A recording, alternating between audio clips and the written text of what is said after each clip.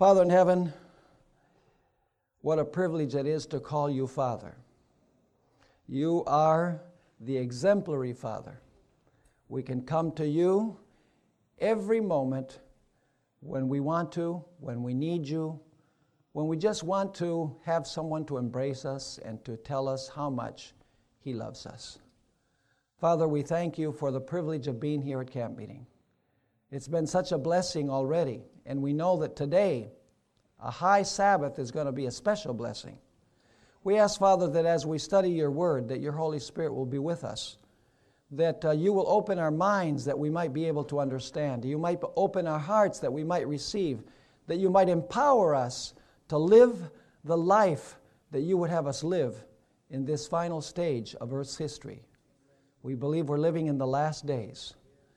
Thank you, Lord, for being with us and for answering our prayer, for we ask it in the precious name of Jesus.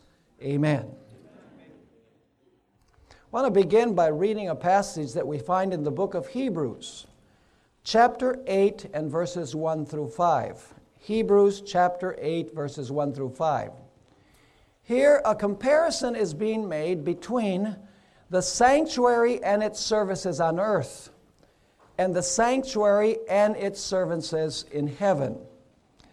And it reads in the following way, Hebrews 8, 1 through 5. Now this is the main point of the things we are saying. We have such a high priest who is seated at the right hand of the throne of the majesty in the heavens, a minister of the sanctuary and of the true tabernacle, which the Lord erected and not man. For every high priest is appointed to offer both gifts and sacrifices. Therefore, it is necessary that this one also have something to offer. For if he were on earth, he would not be a priest, since there are priests who offer the gifts according to the law, who serve, now here comes the key part, verse 5, who serve, that is the earthly sanctuary and its services, serve as a copy and shadow of the heavenly things, as Moses was divinely instructed when he was about to make the tabernacle. For he said, "See that you make all things according to the pattern shown you on the mountain." Now you'll notice in this passage very clearly that the earthly sanctuary and its services were a shadow of the heavenly sanctuary and its services. In other words, the earthly priesthood was a symbol of the priesthood of Christ in the heavenly sanctuary. Now, this morning we're going to talk about the Day of Atonement. Sometimes I believe that we focus so much on what Jesus does in the heavenly sanctuary during the Day of Atonement that we don't focus on what the people are supposed to do while Jesus is ministering in the heavenly sanctuary. You see, when we study the Day of Atonement, not only do you have what the priest did in the sanctuary on the Day of Atonement, but you also have very clear prescriptions about what the people were supposed to do on the Day of Atonement.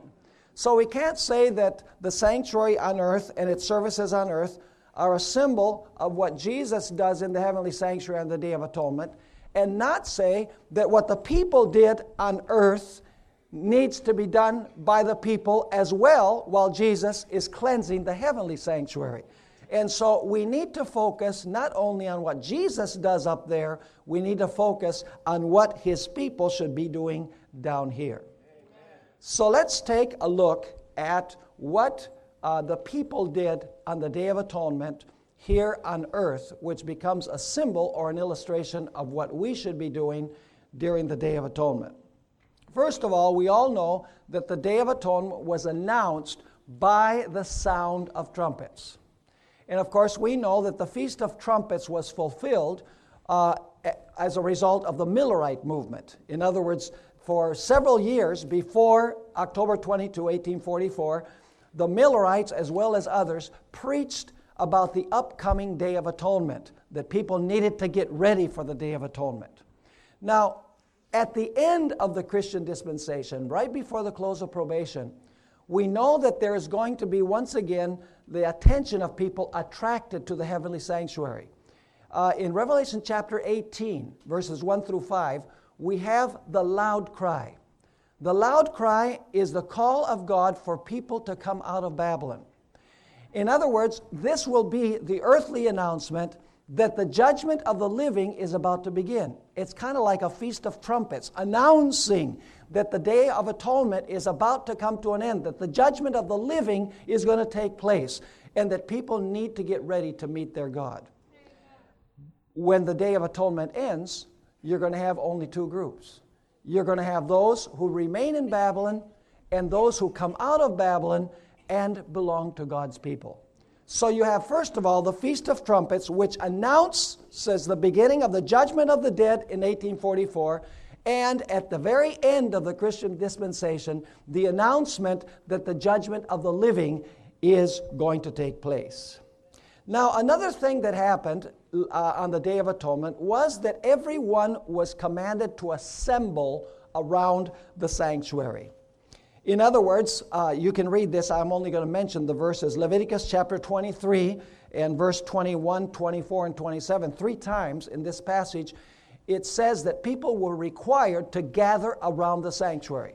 And the main reason was because their mind had to be focused on what the high priest was doing inside the sanctuary. And so today, our minds should also be in heaven, following what Jesus is doing in the heavenly Day of Atonement. In other words, we are to assemble around the sanctuary as well. We don't do it physically because the sanctuary in heaven has taken the place of the sanctuary on earth, but we can follow in our minds what Jesus is doing in the heavenly sanctuary. The second thing that I want to mention is that while the sanctuary was being cleansed on the earth, people were supposed to be afflicting their souls. This is mentioned several times in Leviticus 16 as well as Leviticus 23. Leviticus 16, 29 and 30, as well as Leviticus 23 and verse 27, clearly tells us that on the Day of Atonement, people not only were to gather around the sanctuary, but they were to afflict their souls. They were to search out sin in their lives, to make sure that their lives were in harmony with the will of God. You see, what we need to do today, as we behold Jesus in the heavenly sanctuary, is also to afflict our souls. As we come closer to Jesus, we see His absolute perfection, His absolute beauty, His absolute sinlessness, and we feel our sin, our terrible condition. We say, Jesus, I'm a wretch, I'm a sinner, please cleanse me from sin. In other words, we are supposed to be afflicting our souls just like Israel afflicted their souls on the Day of Atonement in relation to the earthly sanctuary. Another thing which people did on the Day of Atonement was to fast. And perhaps we have not fully understood what fasting means. You know, we can't fast from 1844 on because everybody would be dead. So what does this mean, fasting on the Day of Atonement for us? Well, perhaps we need to understand what true fasting is. In the book Medical Ministry, page 283, Ellen White wrote what true fasting is. The true fasting, which should be recommended to all, is abstinence from every stimulating kind of food and the proper use of wholesome, simple food which God has provided in abundance. What do you think about that definition of fasting? Fasting, once again, is abstinence from every stimulating kind of food and the proper use of wholesome, simple food which God has provided in abundance. And the purpose is so that we have a clear mind on the Day of Atonement to be able to follow what Jesus is doing in the heavenly sanctuary. The purpose of health reform is not to prevent us from getting cancer. Although that's a fringe benefit, I might say. The purpose is to have a healthy body and a clear mind in a healthy body that can grasp the will of God on the Day of Atonement. Now, fasting is also defined in another way in the Bible, a very unusual way, I might say. Isaiah 58, verses 6 and 7. See, we're talking about the true fast. What it means to fast on the Day of Atonement, it doesn't mean that you quit eating for 24 hours. Isaiah 58, verses 6 and 7, God is speaking and he says, "Is not this the fast that I have chosen, to loose the bonds of wickedness, to undo the heavy burdens, to let the oppressed go free, and that you break every yoke? Is it not to share your bread with the hungry, and that you bring to your house the poor who are cast out? When you see the naked, that you cover him, and not hide yourself from your own flesh?" This is called practical godliness. It says here that practical godliness, helping the needy, is the true fast that God expects his people to practice on the Day of Atonement. And so we must fast on the Day of Atonement as Jesus is cleansing the heavenly sanctuary. But it means being careful with our health principles, and it means sharing what we have with individuals who are less fortunate than us. Another thing which the people did on the Day of Atonement was to abstain from work. People did not work on the Day of Atonement. You say, well, that's good news. We don't have to work from 1844 on. There's some people that might think that's a good thing.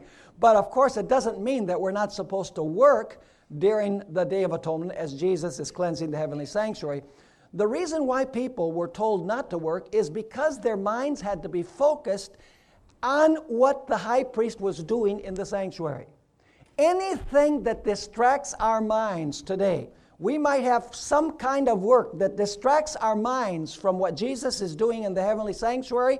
If that's the case, we need to set that aside so that we can concentrate on the cleansing of the sanctuary that Jesus is performing in heaven.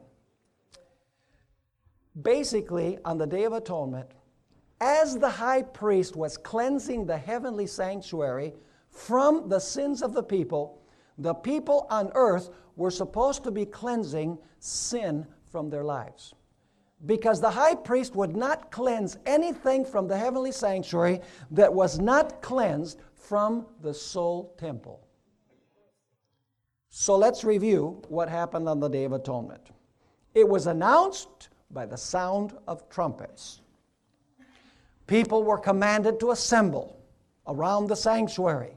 They had to have a single focus to what was happening in the sanctuary. They had to afflict their souls, search out sin, and through the grace and power of God, overcome sin. They were to fast, and fasting is practicing health reform, to have a clear mind on the Day of Atonement. It also means sharing what you have with those who are needy. They were to abstain from work, which means that anything that distracted them, any kind of work that distracted them from having a focus on the sanctuary, was to be laid aside.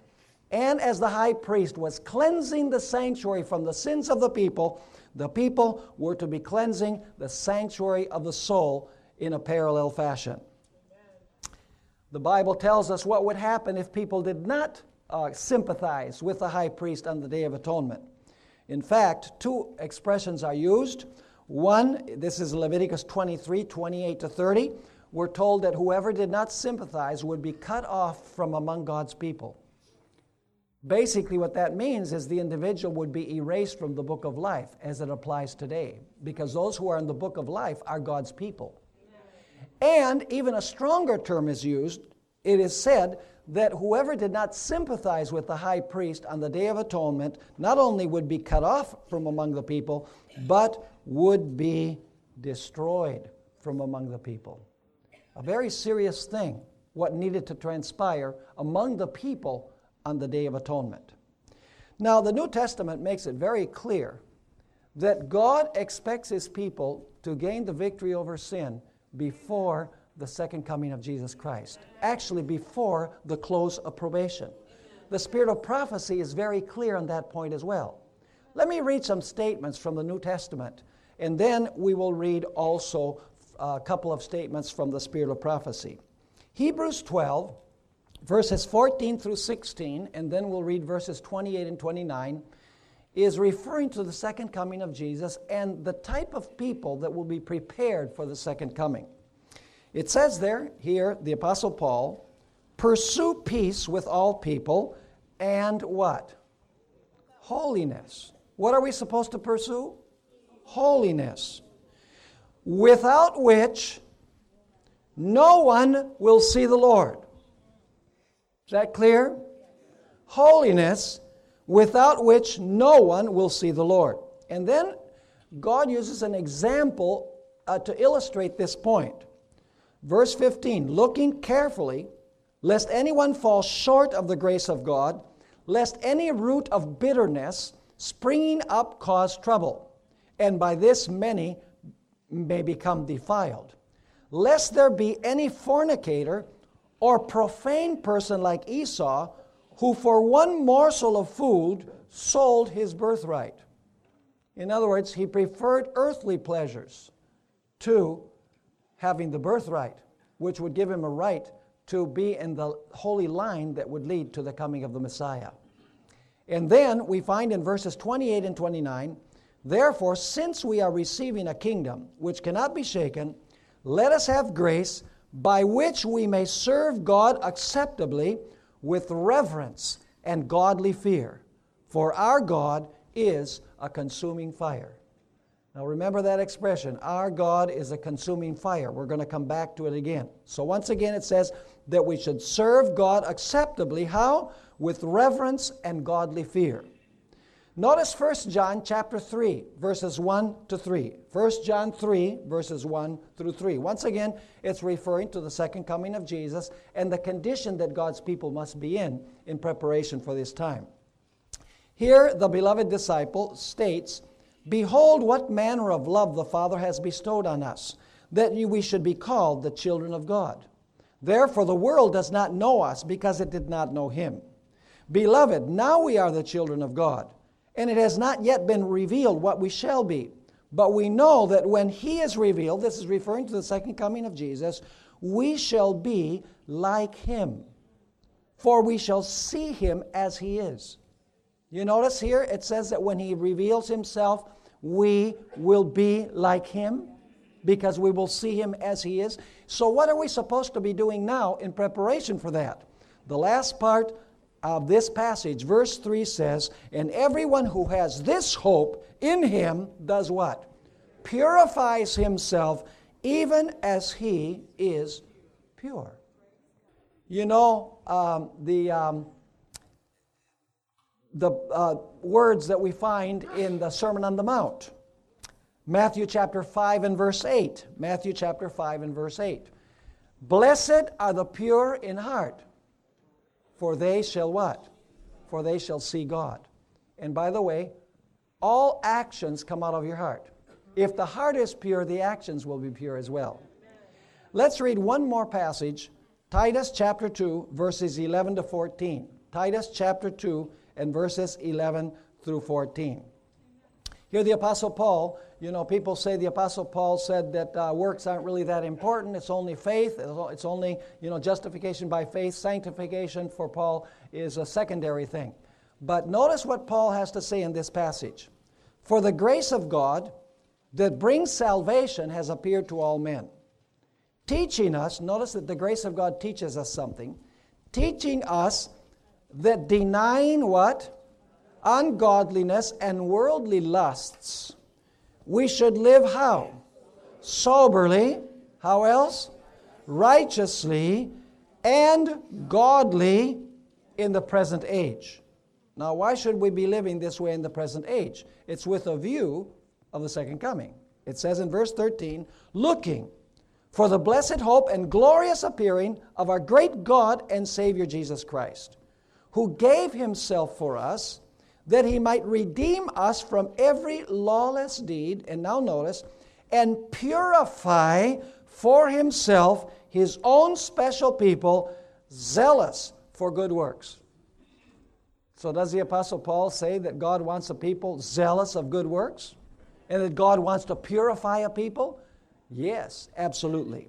Now Ellen White specifically refers to the work that God's people need to do on earth as they prepare for the coming of Christ, for the close of probation and the coming of Christ. I want to read a couple of statements from her writings. This is in the book Maranatha, page 249. From the Holy of Holies, there goes on the grand work of instruction. There's a work of instruction that comes from the most holy place. She continues saying, The angels of God are communicating to men. Now, what are they communicating? Let's continue reading. Christ officiates in the sanctuary. We do not follow him into the sanctuary as we should. Christ and angels work in the hearts of the children of men. The church above, united with the church below, is warring the good warfare upon the earth. And then comes this remarkable statement. There must be a purifying of the soul here upon the earth in harmony with Christ's cleansing of the sanctuary in heaven. The people have to carry on a parallel work.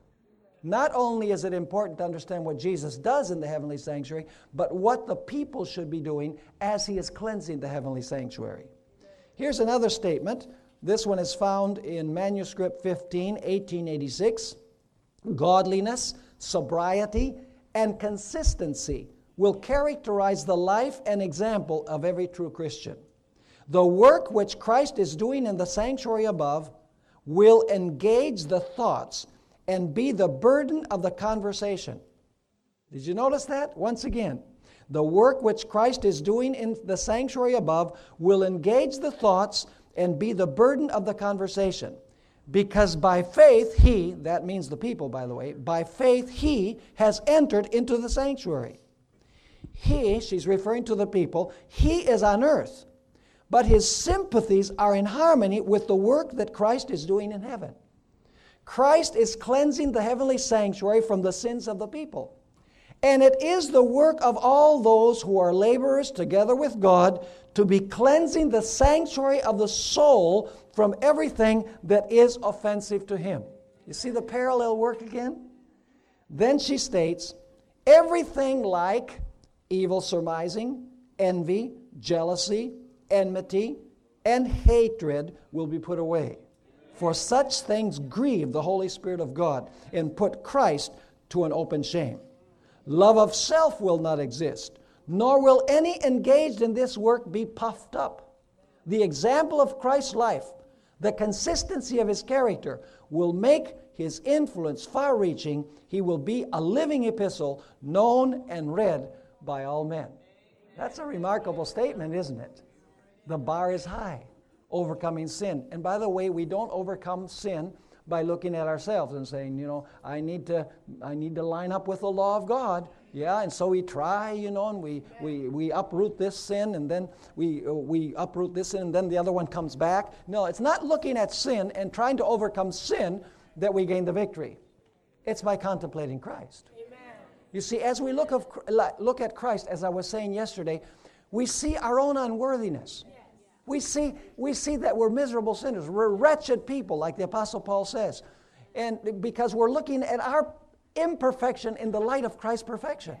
And then we look at the cross, and we look at Gethsemane and say, Jesus, look what happened to you. Why did this happen to you? Jesus says, because of sin. And then we're going to hate sin. And we're going to love the Savior. And we're going to want to reflect the character of the Savior. It's all about Christ. It's not about us. It's not about us struggling by ourselves with sin to overcome sin. It's about keeping our eyes on Jesus. And as we do that, we see our sinfulness and we want to be like him. When we see his sacrifice, it will be a pleasure to serve Jesus. Amen. So it's all centered in him. It's not centered in us. Amen. Now what I want us to do in the next minutes that we have is to examine several passages where a very important question is asked. We've already noticed that when probation closes and Jesus comes, Jesus is going to have a people who are victorious over sin in their lives. Now, does the Bible corroborate that point? Let's notice Revelation chapter 6 and verses 14 through 17. We're going to look at a very important question that appears several places in Scripture. Revelation 6, verses 14 through 17.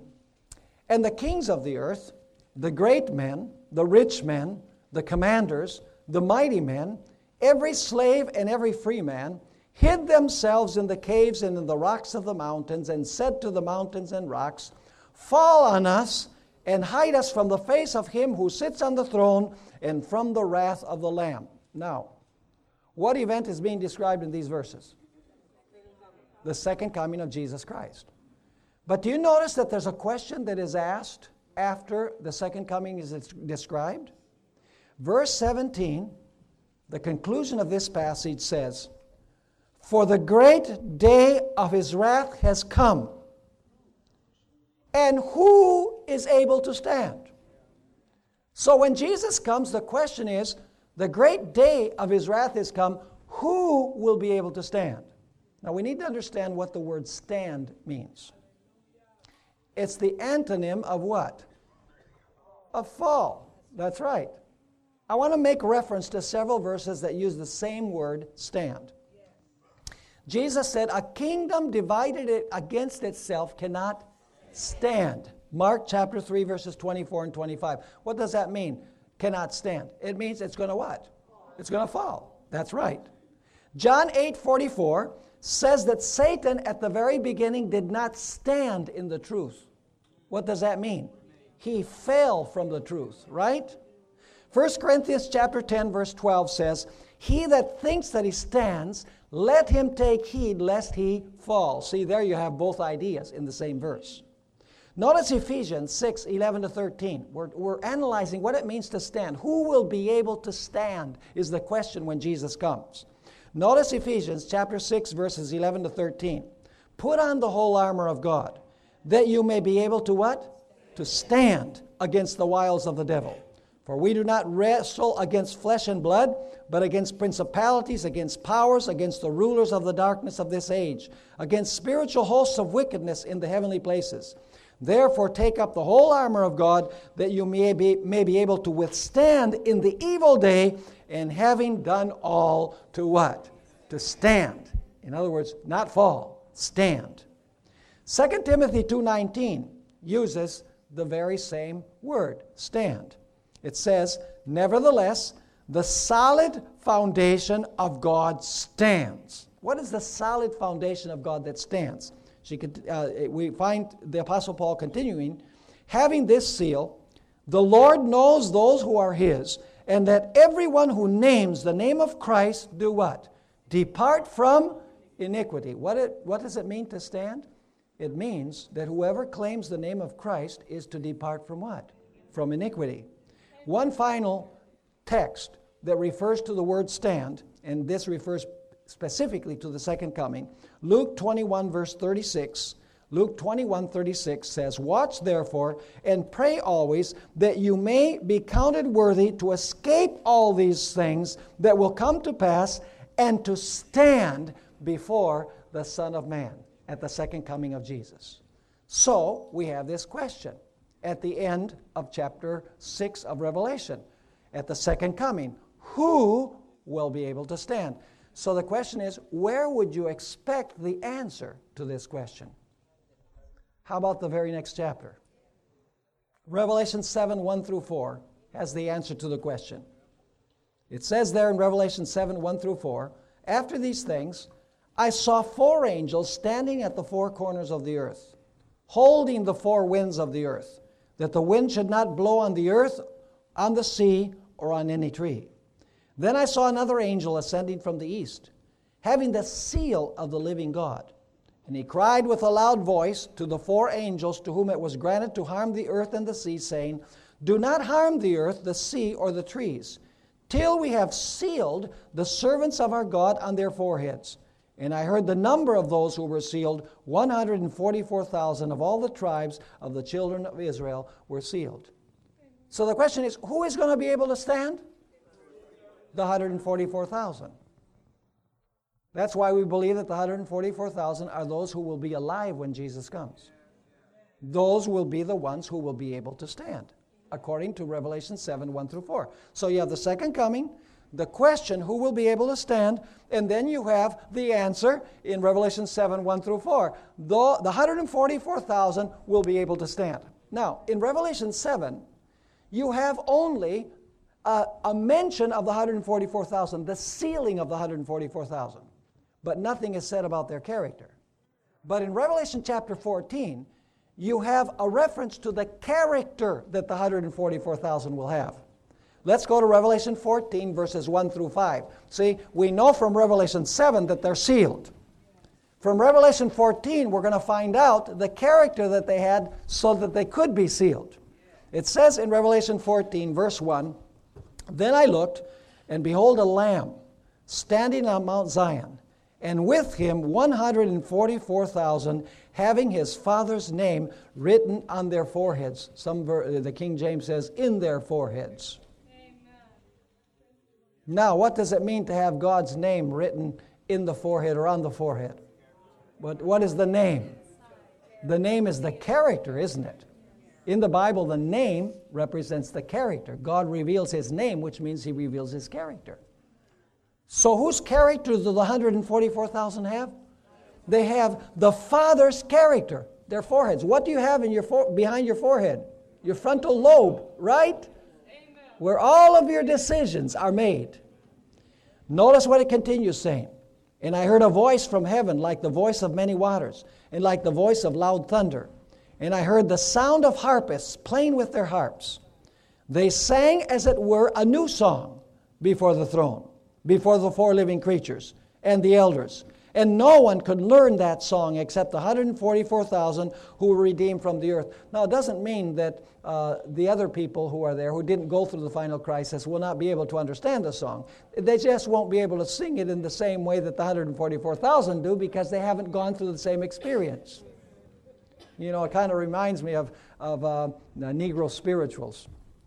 You know, I've heard quartets of white guys that sing Negro spirituals, and I've heard quartets of African Americans singing it. The white guys don't stand a ghost of a chance when it comes to comparing it. The African American quartet, they win every time. Why? Because it's the song of their experience. White people have never been slaves. Are you understanding what I'm saying?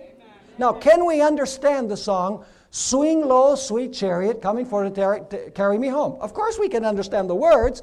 Can we understand the experience? No. That's what this is saying. It's not that people that lived in other times are not going to be able to understand the words that are being sung. It means that they will not be able to sing with the same expression because they haven't had the same experience. That's right. It continues saying here, "These ones were not defiled with women, for they are virgins." So in other words, they never got married. No, that's not what it means. Who are the women that are being talked about here? The apostate, the harlot and her daughters. That's right. They were not defiled with end-time Babylon. They came out of Babylon. And then, of course, there were those who were not in Babylon from the start.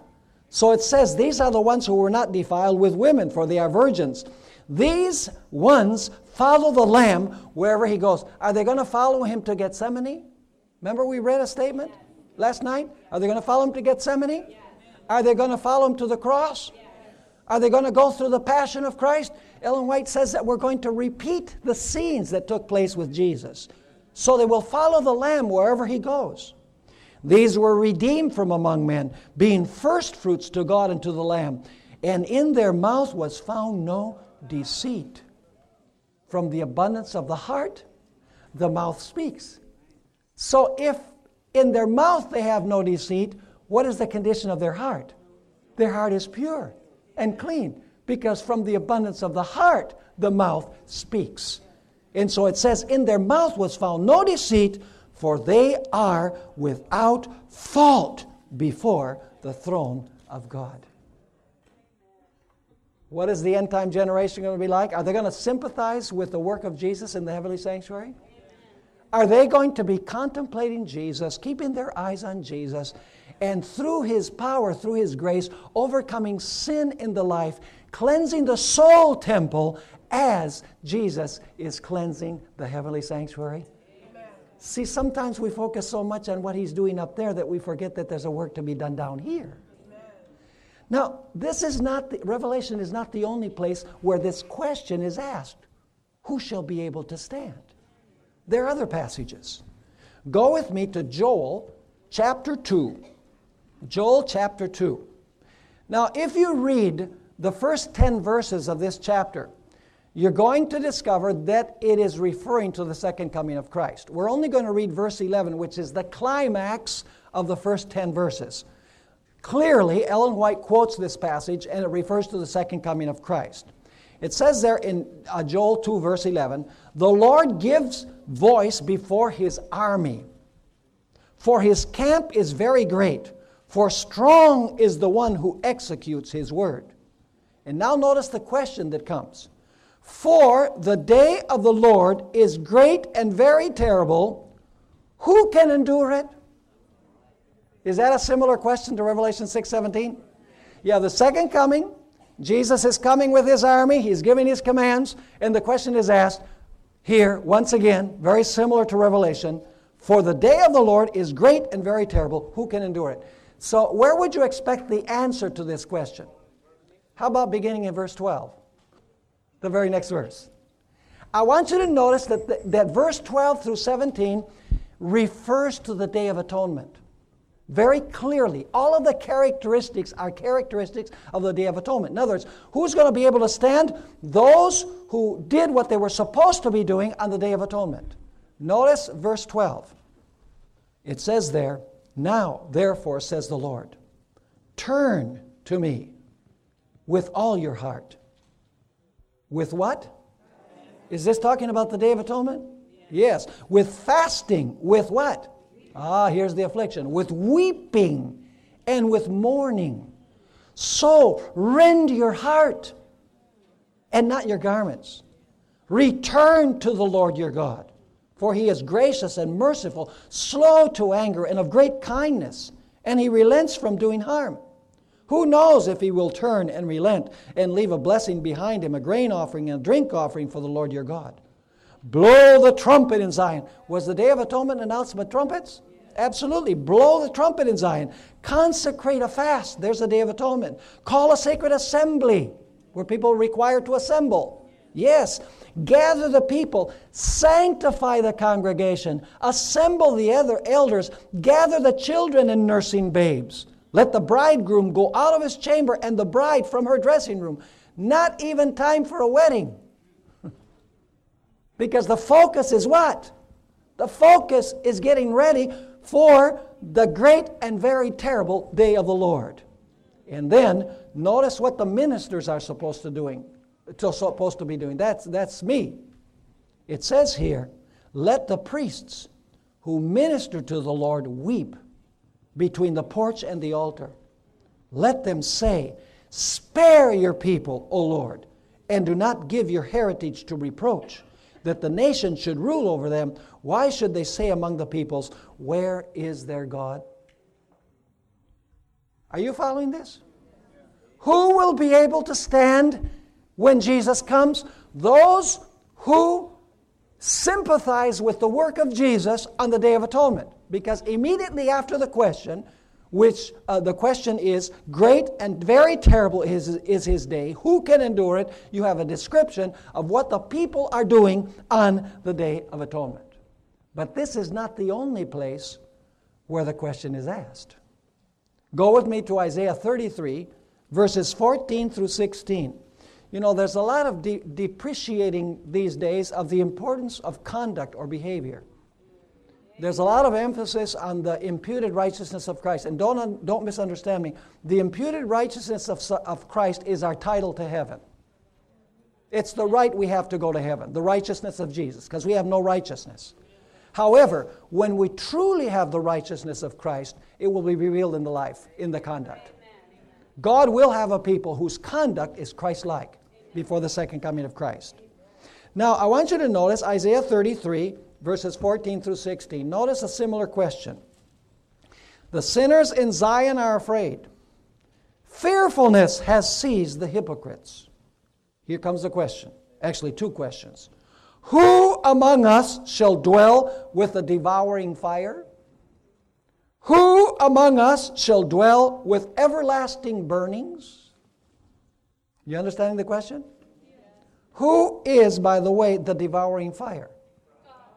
Remember Hebrews we read? God is a consuming fire. Okay, so the question is, who's going to be able to dwell with God, who's the consuming fire? Who among us shall dwell with the everlasting burnings? Notice that in the answer, the emphasis is upon the godly lifestyle. That's the answer, just like the 144,000, just like Joel chapter 2. It says there in verse 15, he who walks righteously. When the Bible uses the word walk in a figurative way, it refers to your conduct or your behavior. He who says that he is in him ought to walk as he walked, it says in the New Testament. So, he who walks righteously and speaks uprightly, he who despises the gain of oppressions, who gestures with his hands refusing bribes, who stops his ears from hearing of bloodshed and shuts his eyes from seeing evil. He will dwell on high. His place of defense will be the fortress of rocks. Bread will be given him, and his water will be sure. And Ellen White uses this verse to refer to God's people going through the final tribulation. God will provide their water, and he will provide their food. Did you notice the question is asked, and then the answer reveals the character qualities that God's people will have, their behavioral qualities, their conduct. But this isn't the only place where the question is asked. We have to go now to Psalm 15, because in Psalm 15 we have the same question all over again. Verse 1 of Psalm 15 says, Lord, who may abide in your tabernacle? Who may dwell in your holy hill? What is God's holy hill? What is the name of God's holy hill? Mount Zion. Where do the 144,000 stand? Mount Zion. So we know that there's a connection here. So the question is, Lord, who may abide in your tabernacle? Who may dwell in your holy hill? Now notice the answer once again. It emphasizes the conduct or the behavior of those who are going to be in God's holy hill. Not that our behavior earns us salvation, but our behavior shows that we have been fully saved by Jesus. We have received Him as our Savior. He has changed and transformed our lives. You see, we're not saved by faith alone. We're not saved by works alone. We're not saved by faith plus works. We're saved by a faith that works. Because a faith that doesn't work, excuse the expression, ain't faith. In Hebrews 11, all of the heroes are doing something. By faith, Abel offered. By faith, Abraham left. By faith, Noah built. By faith, Abraham took his son to sacrifice his son. All of the heroes in chapter 11 of Hebrews are showing that they believe God because of the way that they're acting or the way that they're behaving. Our behavior does not save us, but our behavior shows if we're close to Jesus, if we have truly received Jesus as our Savior. And that's the reason why the Bible says we are saved by grace through faith, but we will be judged by works, because works show if faith is genuine or not. So notice the answer in Psalm 15. The question is, who may abide in your tabernacle? Who may dwell in your holy hill? Here's the answer. He who walks uprightly and works righteousness and speaks the truth in his heart. He who does not backbite with his tongue, nor does evil to his neighbor, nor does he take up a reproach against his friend, in whose eyes a vile person is despised, but he honors those who fear the Lord. He who swears to his own hurt and does not change, doesn't break his promises, in other words. He who does not put out his money at usury, that means at exorbitant interest. That would be a covetous person. Nor does he take a bribe against the innocent. And now notice the conclusion. He who does these things shall never be moved. Who shall be able to stand? Whoever does these things will never be moved. Is there any relationship?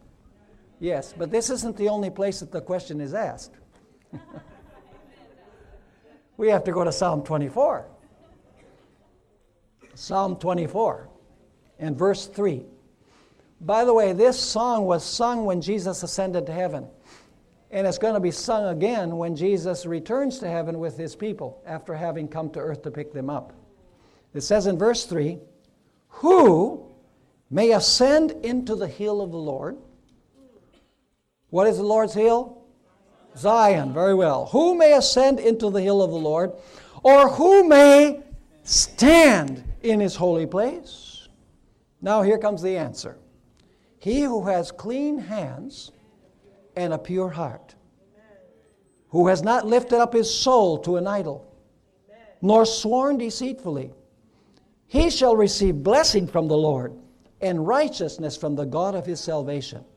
This is Jacob, the generation of those who seek him, who seek your face. So you have the question. The answer to the question emphasizes the conduct or the behavior, the lifestyle of the person. But in Psalm 24, we have one additional detail. And that is, not only do we have the question, who may ascend to the hill of the Lord, who may stand in his holy place?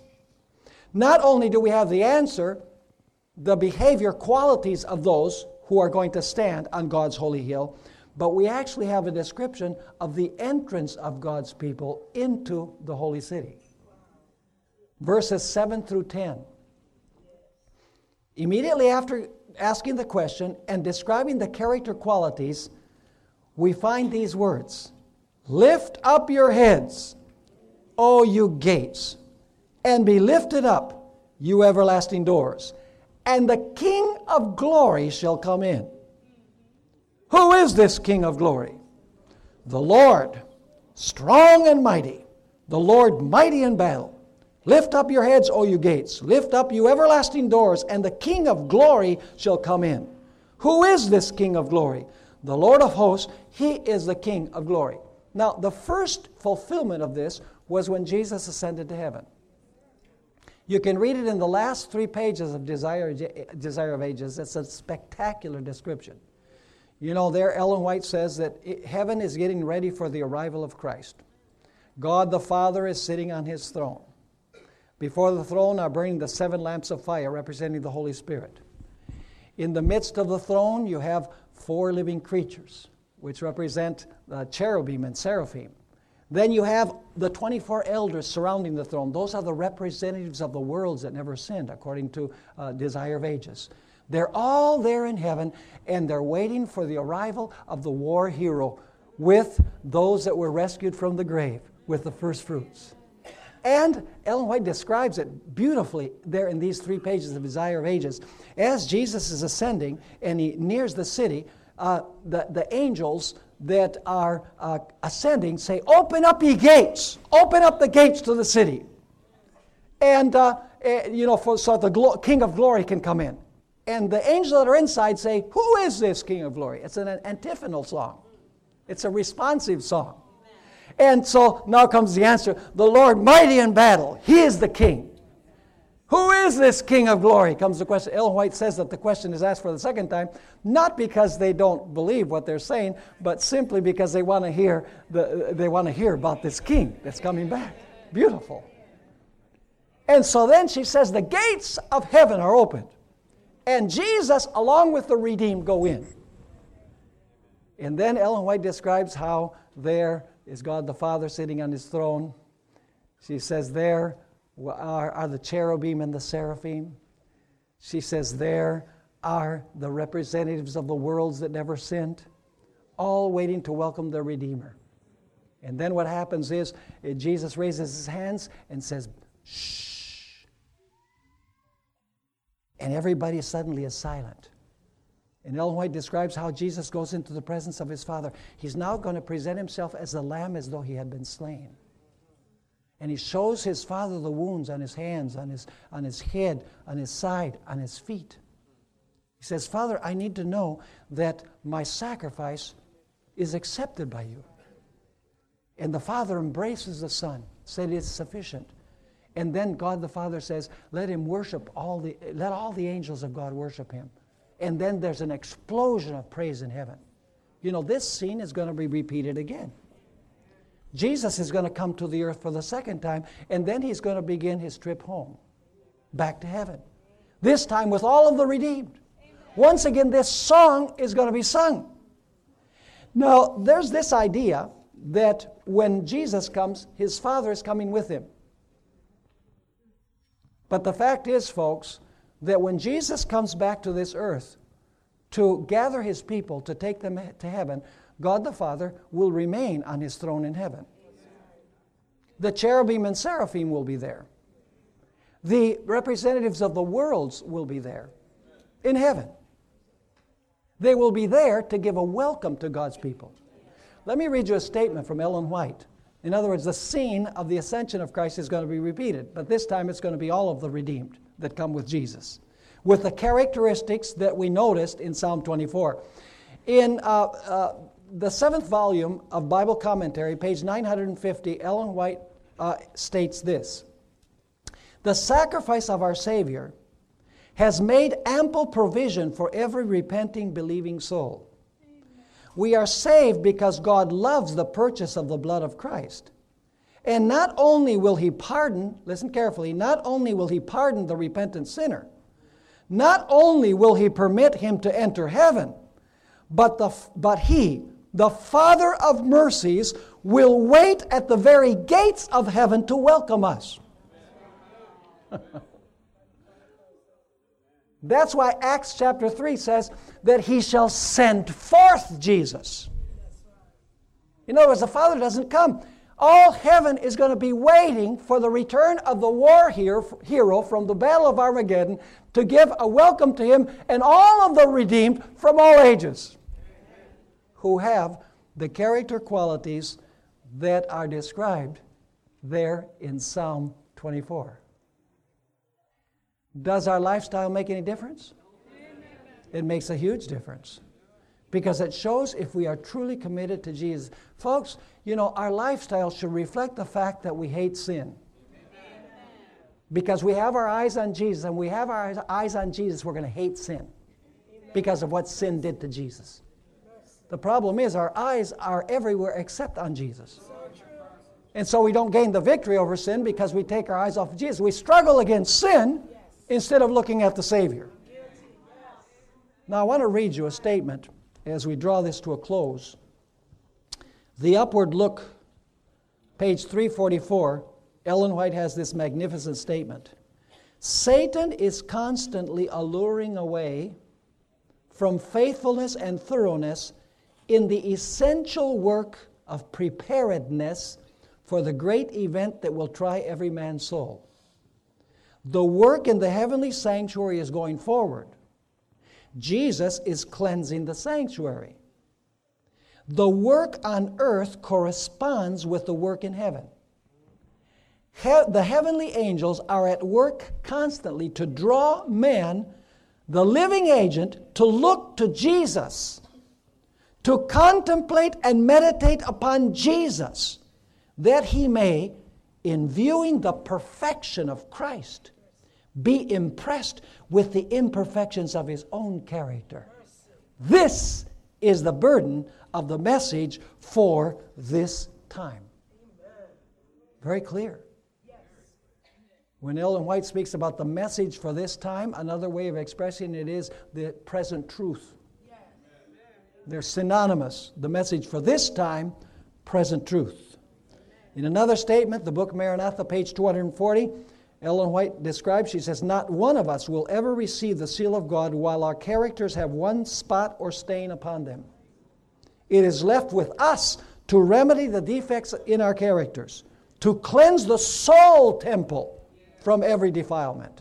Then the latter rain will fall upon us as the early rain fell upon the disciples."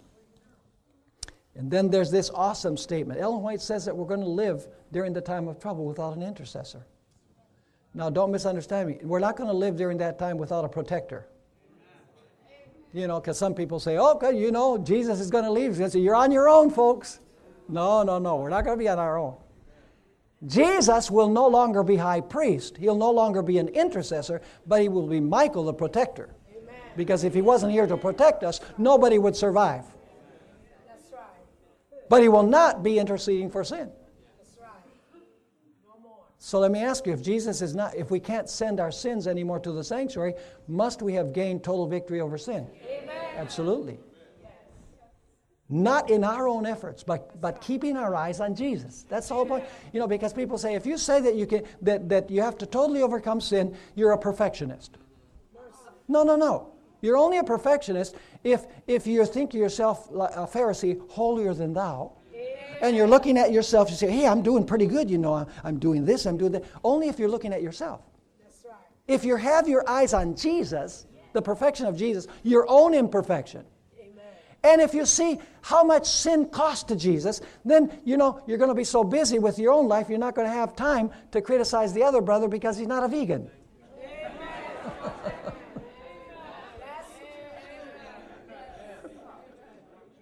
I have enough trouble with my own life to be looking at other people's lives. So we need to keep our eyes on Jesus. Listen to this statement, Great Controversy 6:23. Now, while our great high priest is making the atonement for us, while the high priest is what? Making an atonement for us, we should seek to become perfect in Christ. Not even by a thought could our Savior be brought to yield to the power of temptation. Not even by a thought. Then she describes us. She says, Satan finds in human hearts some point where he can gain a foothold. Some sinful desire is cherished, by means of which his temptations assert their power. But Christ declared of himself, the prince of this world cometh, and he hath nothing in me. Satan could find nothing in the Son of God that would enable him to gain the victory. He had kept his Father's commandments, and there was no sin in him that Satan could use to his advantage. And now listen to the conclusion. This is the condition in which those must be found who shall stand in the time of trouble. Higher than the highest thought. You say it's an impossibility. Yes, for human beings it is an impossibility. Because the flesh is weak. But although the flesh is weak, the Lord is strong. And the Lord can give us victory. Total victory over sin. Now what is the secret of victory? Once again, keeping our eyes on Jesus. And we keep our eyes on Jesus by filling our heart with His Word. See, the only place that we can behold Jesus is in His Word. You know, God is not telling us that we need some kind of mystical connection with Jesus.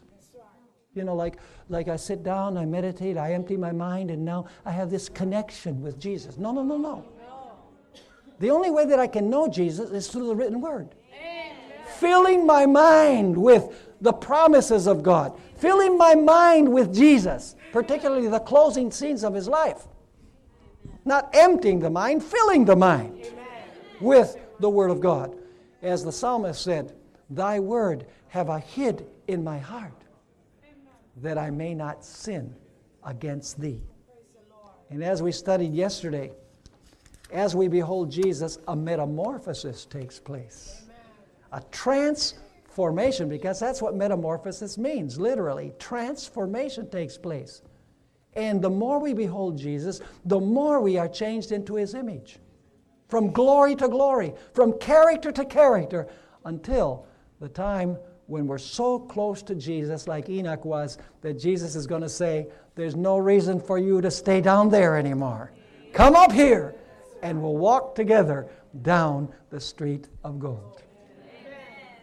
So folks, let's not throw up our arms and give up and say, oh, what's the use? No, no. Let's endure. Let's keep our eyes on Jesus. Let's dedicate our time to studying His Word. Let's dedicate our time to praying.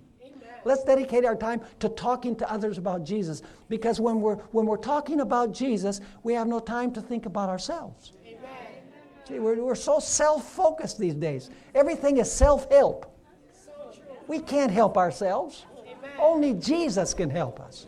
So let's keep our focus upon Jesus Christ. Let's pray. Father in heaven, we are living, we know, in the great day of atonement. Since 1844, Jesus has been cleansing the sanctuary from the sins of those who died in Christ. We know, Lord, that soon, no one knows how soon, the cases of the living will be examined. The loud cry will announce that it's time to leave Babylon. It's time to be among God's people, for the sealing is going to take place and probation is going to close. I believe, Lord, that we are nearing that time. I don't want to set dates, but I believe that as we observe the world, we are definitely living in the last generation. Yes. Oh Lord, help us to keep our eyes focused on Jesus, to fall in love with Jesus. Please, Lord. Help us to see our own unworthiness, our own sinfulness. Hallelujah.